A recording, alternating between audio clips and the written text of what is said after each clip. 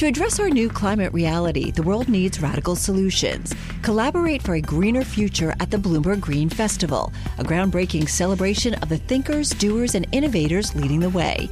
From design and culture to technology, science, and entertainment, hear from inspirational speakers and immerse yourself in climate solutions. July 10th through 13th in Seattle. Title sponsor, Amazon. Get 20% off using promo code Radio20 at BloombergLive.com/greenfestival. Yes, very pleased to say we are joined by the CEO of HSBC, Noel Quinn, on that pre-tax profit coming in for the most recent quarter, $7.71 billion. As you said, a little bit below the estimates, but the $3 billion buyback is a standout. Noel, what do these results, good morning, Noel, what do these results tell us, do you think, about the prospects of the bank in the quarters ahead?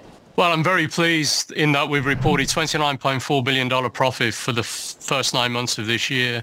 As you say, 7.7 for Q3. That puts us on a return on tangible equity of around 17% for the 9 months. Very pleased with the $3 billion buyback that we've announced today, up to $3 billion. That takes it to $7 billion for the full year. And I'm also pleased that we've announced another 10 cents dividend. In terms of the slight miss that people have talked about, I do want to draw attention to the fact we booked some treasury losses on some treasury instruments because we were seeking longer duration, higher yielding treasury instruments. And that loss of $600 million that we booked in Q3 will be fully recovered over subsequent quarters. So that's all about our hedging strategy rather than an economic loss. It's a timing difference between a loss today and future profits over subsequent quarters. I think we're well positioned. We have a good momentum in the business. And I think that's evident in our wealth performance. Our revenue was up 6% in the quarter. Our trading assets or our wealth balances were up 12%, I think. And we took in around about $34 billion of net new invested assets in the quarter, bringing our total growth in on net new invested assets to around about $77 billion for the past 12 months. So that's good momentum in diversifying our revenue stream. No, on the buyback, it does come in higher than the estimates, $3 billion US dollars. You know this better than most. Investors always want more. Is there scope for more, Noel? Well, listen, we've got very strong capital generation at the moment, as you can see in today's results. We've also announced when we sell our Canadian business in Q1, it's our intention to do a further special dividend in Q1 of 21 cents.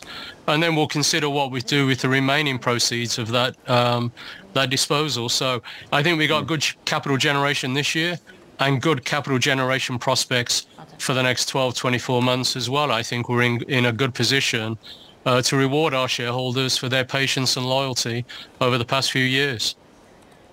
On the Canadian business, there has been pushback from the opposition party, the main opposition party, the Conservative Party in Canada, around RBC taking over this Canadian business. What gives you the confidence? You've reiterated you think the deal does get done by the first quarter of next year. What gives you the confidence that that indeed does come to pass?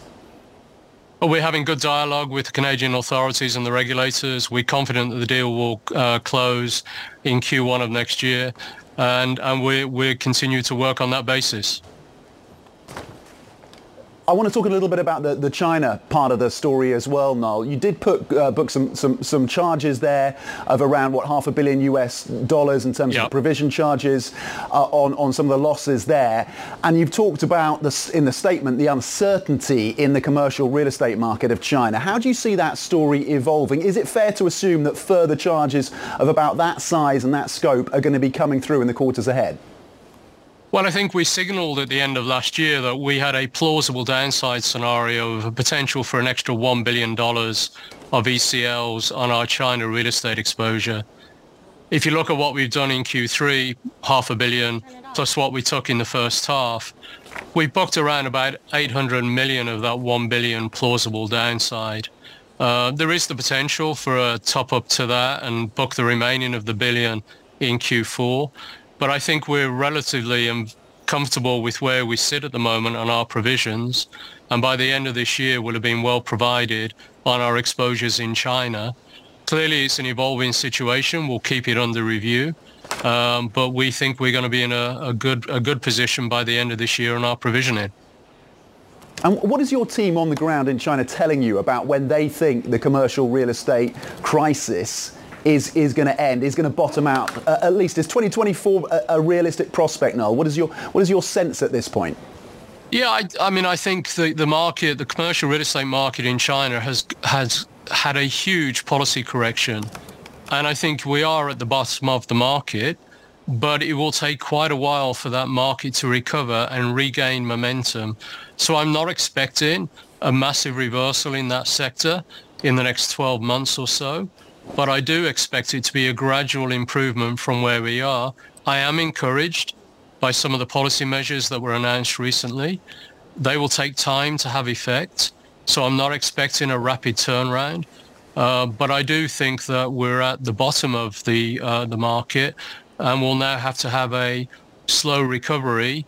And I think that is a very determined slow recovery, because I don't think that the authorities would have done what they've done with policy correction, then to do a quick reversal from here. Operating expenses up 2%, Noel. Part of that down to technology investments, part of that down to performance-related pay. How do you see the cost picture evolving in the quarters ahead? Well, let me just clarify. For the 9 months year to date, our operating expenses are actually down 2% on a reported basis year on year. And in the quarter, they were up 1% Q3 to Q3. But what we did is we set ourselves a target, because last year we had some one-off restructuring charges. We set ourselves a target of keeping our cost growth to around about 3%. Now, in the quarter, we've signaled that we have going to move that 3% to 4% because we have allowed some additional digitization and IT spend to come into the P&L. That's around about 1% or 300 million. And we have signaled that potentially in Q4, because of the very strong trading performance of the business, we may well top up our variable pay by an extra 1% or 300 million. Now, I just want to put that into the context of a business that has reported 29.4 billion profit in the first 9 months of this year. We think they're two sensible decisions to take: continue to invest in technology and digitization, and reward our people for what has been a very strong performance in the year and over the past 3 or 4 years in restructuring the bank. And that goes alongside what we're doing with dividends and buybacks for our shareholders. We remain very focused on cost. Sorry, Tom, we do remain very focused on cost discipline.